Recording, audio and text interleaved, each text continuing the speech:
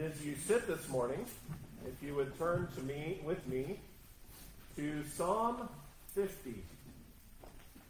Psalm 50.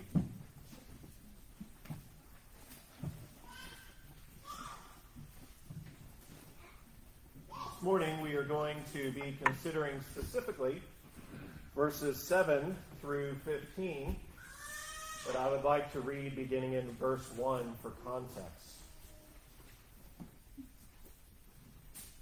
Before we hear the reading and preaching of God's Word, join me again in prayer.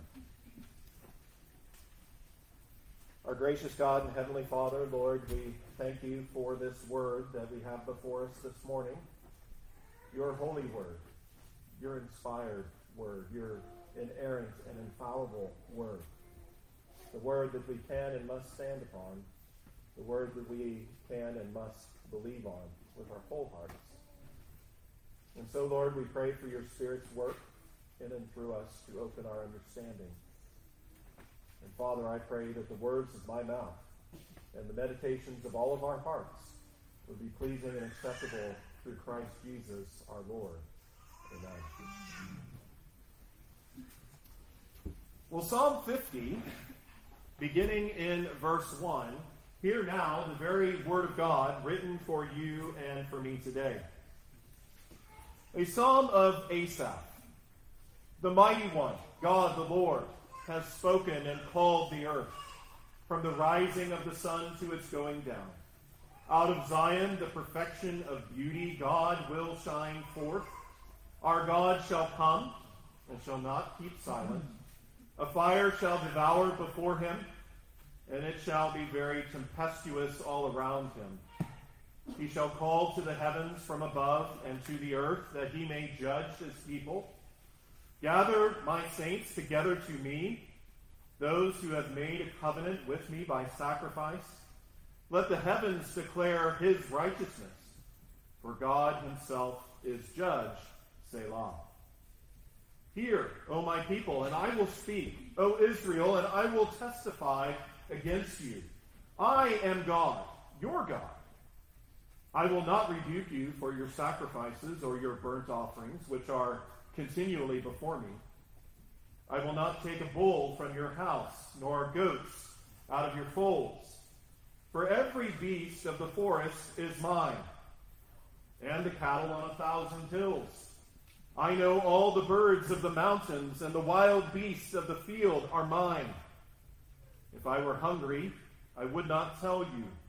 For the world is mine and all its fullness. Will I eat the flesh of bulls or drink the blood of goats? Offer to God thanksgiving and pay your vows to the Most High. Call upon me in the day of trouble, and I will deliver you, and you shall glorify me. Amen. Thus far the reading of God's holy word, and may God add his blessing to the reading of his word to us. Well, beloved, over the next few weeks, we are going to pause our study of 1 Corinthians and consider the matter of stewardship in Christ's church. All Christians are called to be good and faithful stewards. But what does this mean? How should we rightly do so? Well, put simply, the concept of stewardship is focused on and is evident in the details of how God teaches us in the Scripture that we should be servants of Christ. Jesus guides us in his word as to how we as servants are to manage the resources that God has graciously given us and placed in our care and oversight.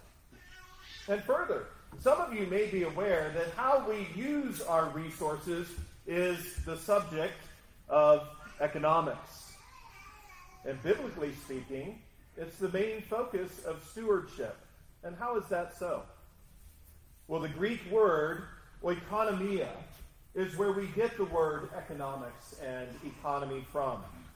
And it's made up of two parts: oikos, which is the word for house or household, and nomos, which is the word for law. And so oikos and nomos together literally mean house law.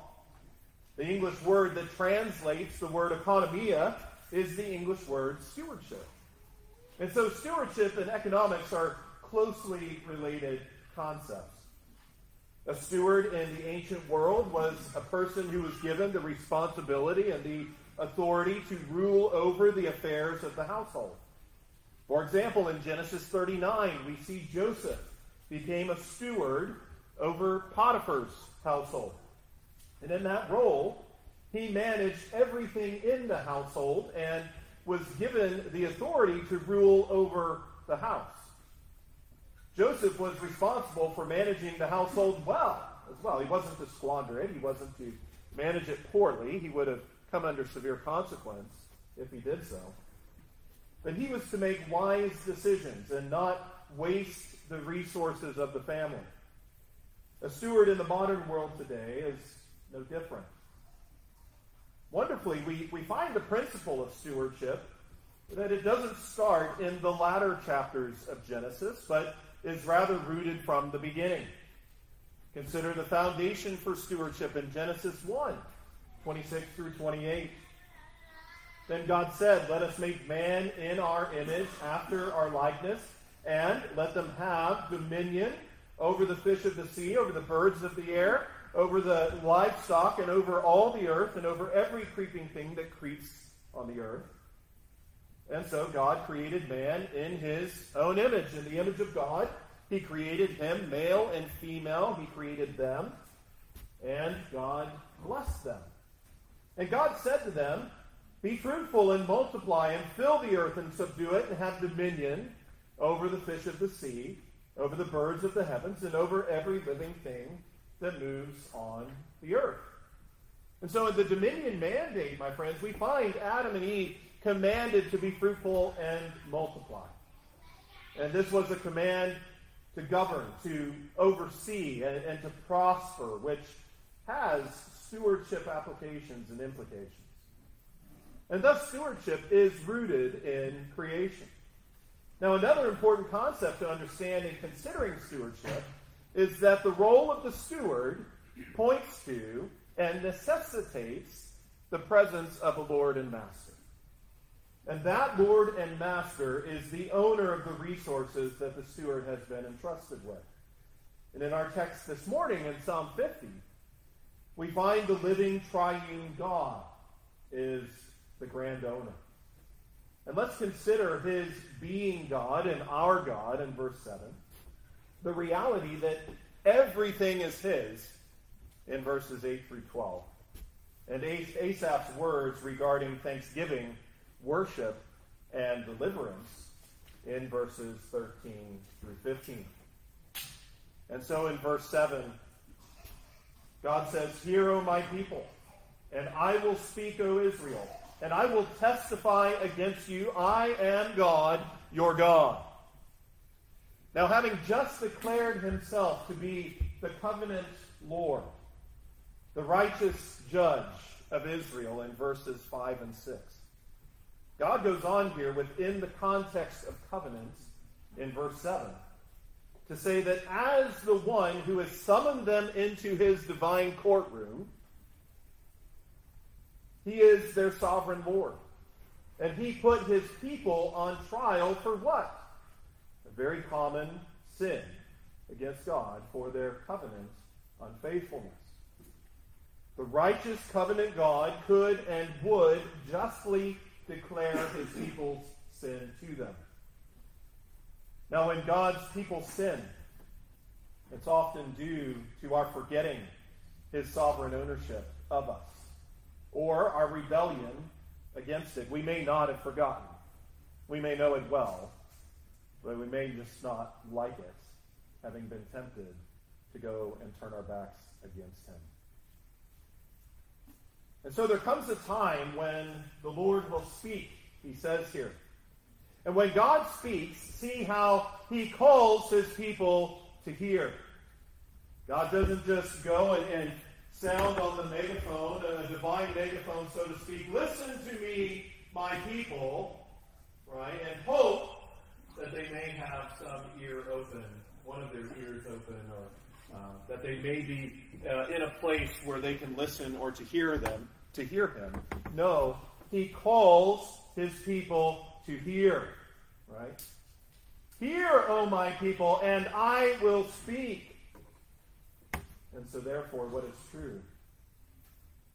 As children of the Most High, we must listen. When God speaks, his people must listen. And this is true especially when God comes with just complaints and chastening, we see here. And therefore, because covenants were legal instruments, similar to a legal contract, the covenant Lord came to testify and to make his case against his covenant people. In fact, through many of the prophets, he came time and again saying, I am your God, and you are my people. Now remember the complaint that God brought against his people through Micah in that divine trial. If you consider Micah 6, verses 1 through 8, you can turn with me there if you'd like. Micah 6, verses 1 through 8. We read there, hear now what the Lord says. Arise, plead your case before the mountains, and let your hills hear your voice. Hear, O you mountains, the Lord's complaint, and you strong foundations of the earth. For the Lord has a complaint against his people. He will contend with Israel. O my people, what have I done to you? And how have I wearied you? Testify against me. For I brought you up from the land of Egypt. I redeemed you from the house of bondage. And I sent before you Moses, Aaron, and Miriam. O my people, he says in verse 5.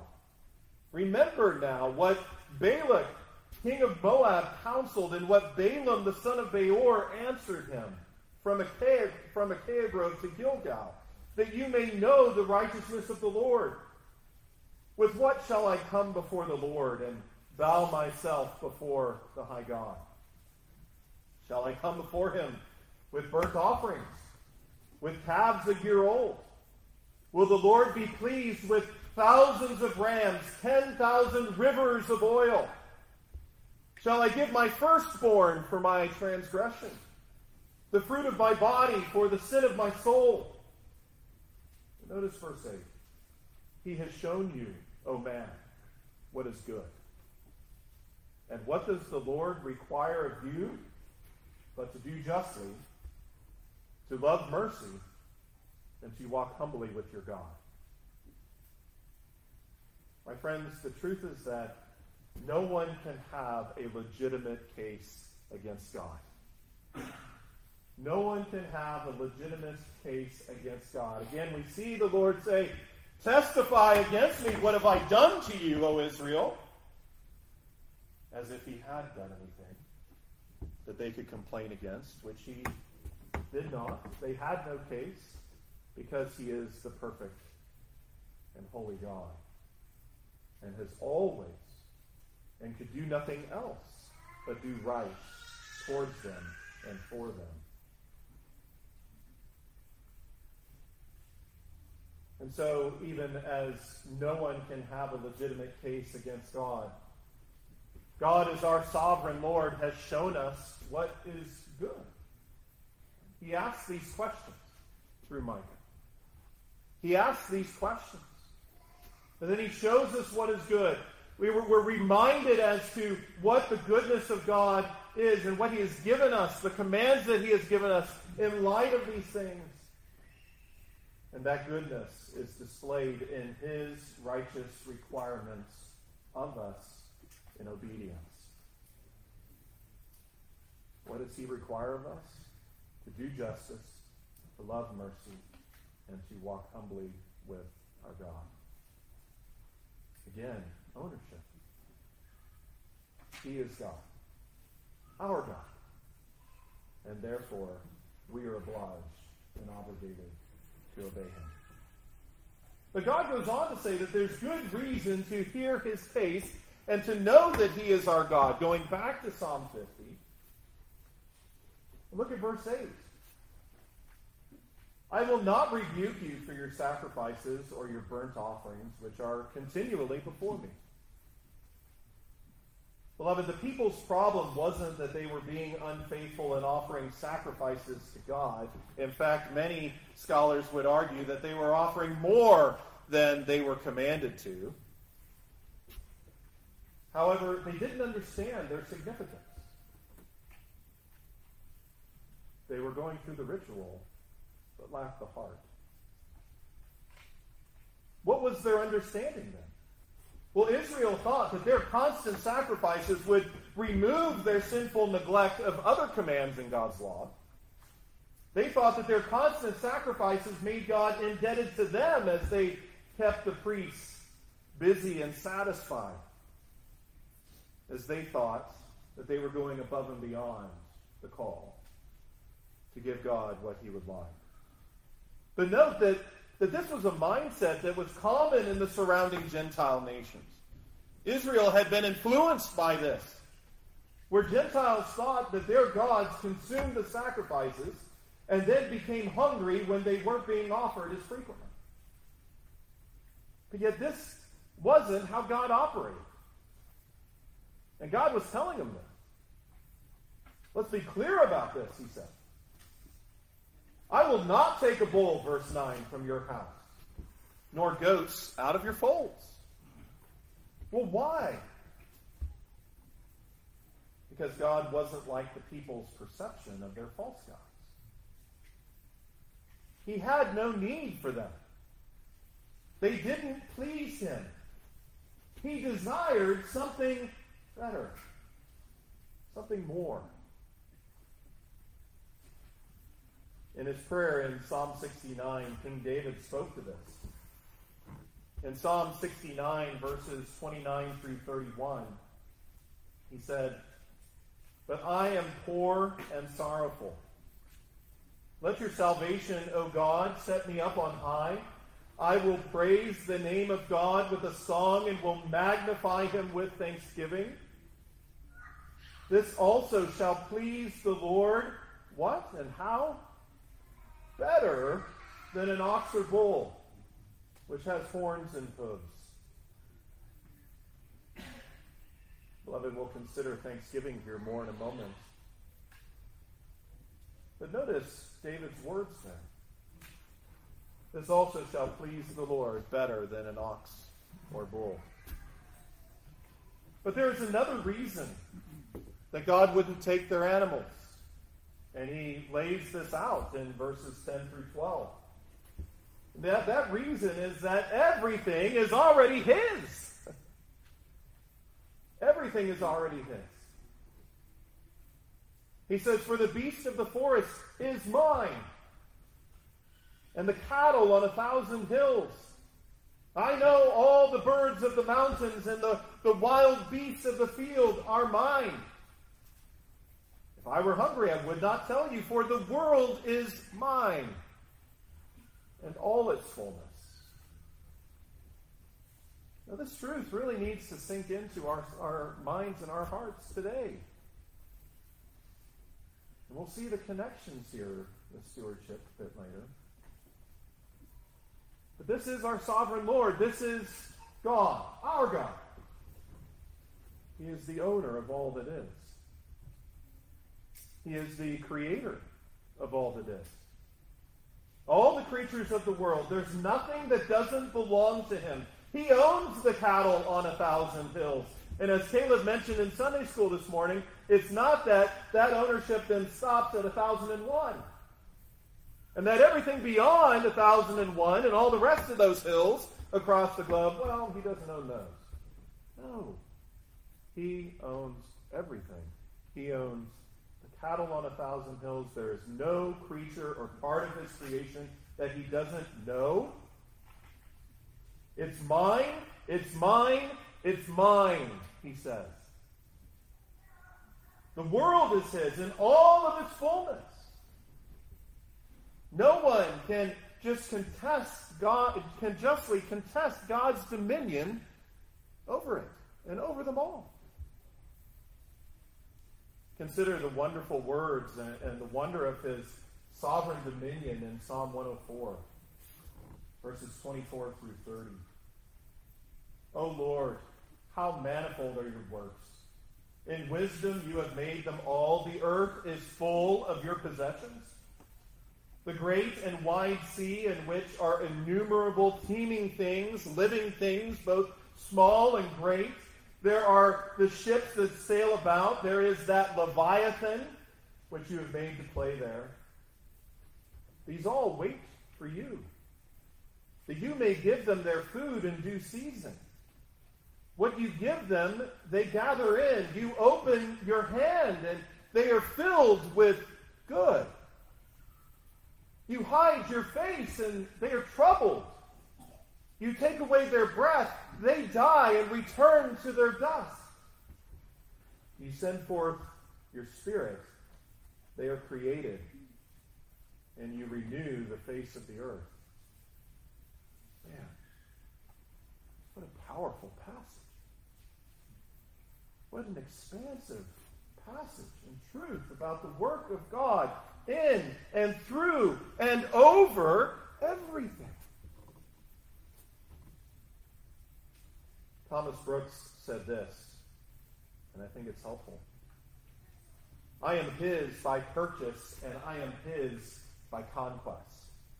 I am his by donation, and I am his by election. I am his by covenant, and I am his by marriage. I am wholly his. I am peculiarly his. I am universally his. I am eternally his. Oh, praise the Lord. God's people, we are eternally his. This great God that owns everything. The great God that created everything, that is at work in everything, that sustains everything, that gives life, that ends life. We are his. It is good to belong to the living God. And as we grasp his ownership of everything more and more, even as he makes his legal case against his people in Psalm 50, we also see God's abundant mercy as he calls and summons them. He summons them to praise and worship and to give thanks to him. Look at verse 13 in Psalm 50. Will I eat the flesh of bulls or drink the blood of goats? No. God neither ate the sacrifices, nor was he satisfied with them, apart from sincere worship and thanksgiving. And this is his call. Look at verse 14. Offer to God thanksgiving and pay your vows to the Most High. Call upon me in your day of trouble, and I will deliver you, and you shall glorify me. You know, when Nathan confronted David about his sin in Psalm 51,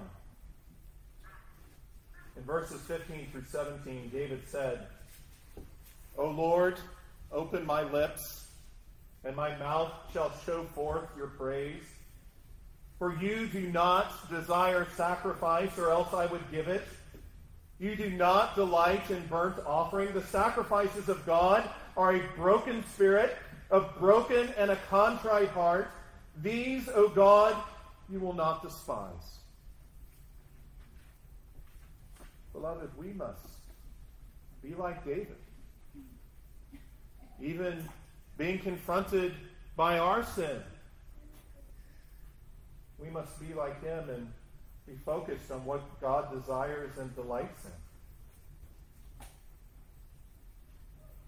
Though Israel offered their sacrifices, God desired more than ritual. He desired their hearts in devotion, in prayer, and in worship to him. This is what the God that owns all wants from his people. And what did God promise if his people would once again call upon him in their trouble? He wouldn't just leave them out in the cold. He wouldn't leave them under his thumb and under his hand and his heavy hand of judgment. He promised deliverance. God wouldn't leave them under his hand. He would rather extend mercy and rescue. And having delivered them, what would his people do? His people would do what he created them to do, to give him glory, which is what he desires. What is the chief end of man? It is to glorify God and to enjoy him forever. He delivers, and his people glorify him. You know, here the gospel is beautifully set before us. We have been wonderfully delivered from sin and death by Jesus Christ, though his case was heavy against us. We were dead in sin before the holy God, rightly condemned. But yet we have been wonderfully delivered from sin and death by Christ. When we repent and we turn from our sins unto Jesus, he delivers us, and we praise him and we glorify him. For he is God. We know who he is. We have our eyes open to see who he is. As the sovereign Lord, as the high King of heaven, and as the Savior who is merciful and compassionate and comes and condescends to his people, who should not be recipients of his mercy. He has no obligation to be merciful to us. Without doubt, no, he is. He's come in our day of trouble. He has come to rescue us, to take us out of the grave, and to give us and to bring us to new life.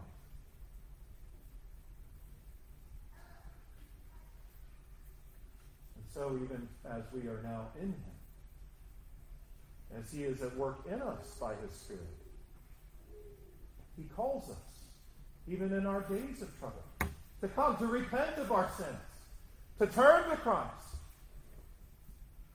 And what does he promise? Aid, help, rescue, deliverance.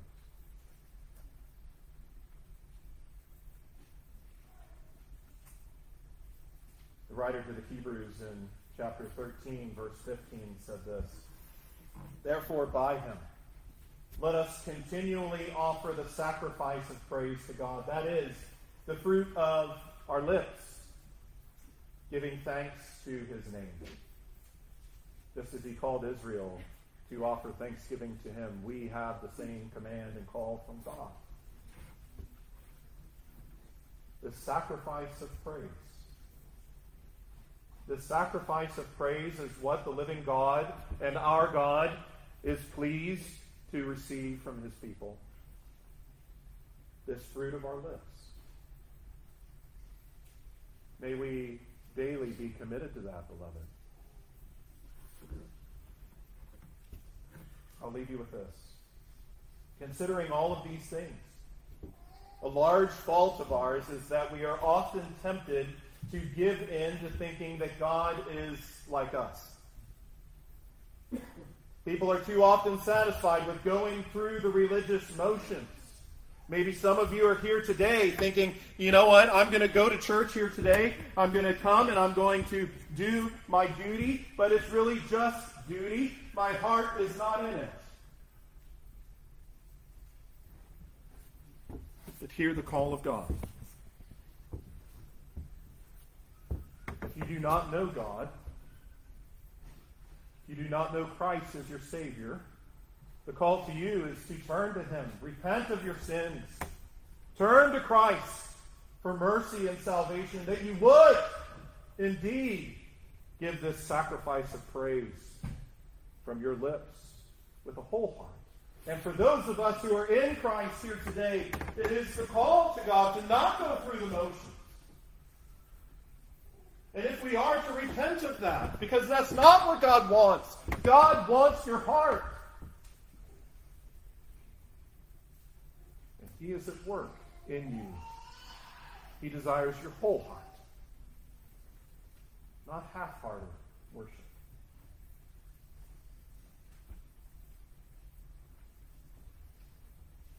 We must not go forward assuming that God would be satisfied with just ritual. However, rituals done, even those activities and practices that are commanded by God, they mean nothing to Him apart from the genuine heart of praise and adoration and obedience. If we truly see and know God to be our God, beloved, the owner of all that is, if that truly sinks in, it has to affect our lives. It can't but affect our lives, right?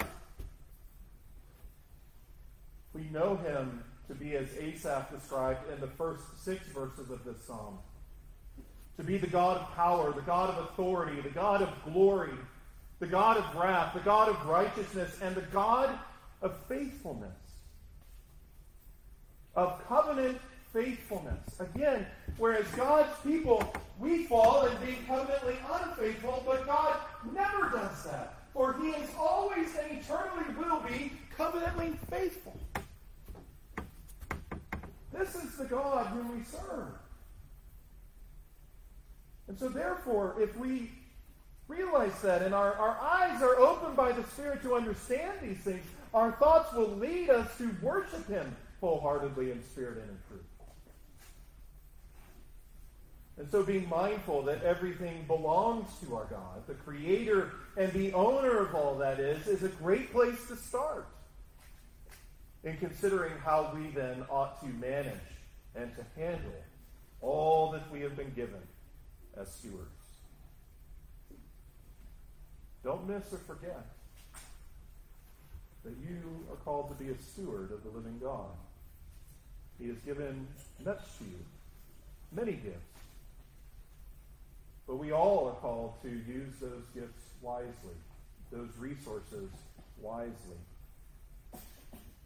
To use those gifts as He calls us to be a blessing, to be an encouragement, to lift up, to further, to edify others in the cause of Christ. And we'll consider this more in the next couple of weeks. But be encouraged, but also be convicted, and have much joy in the God who is your God, who owns all that is, and everything is His. Amen. Praise God for His word. Let's pray together.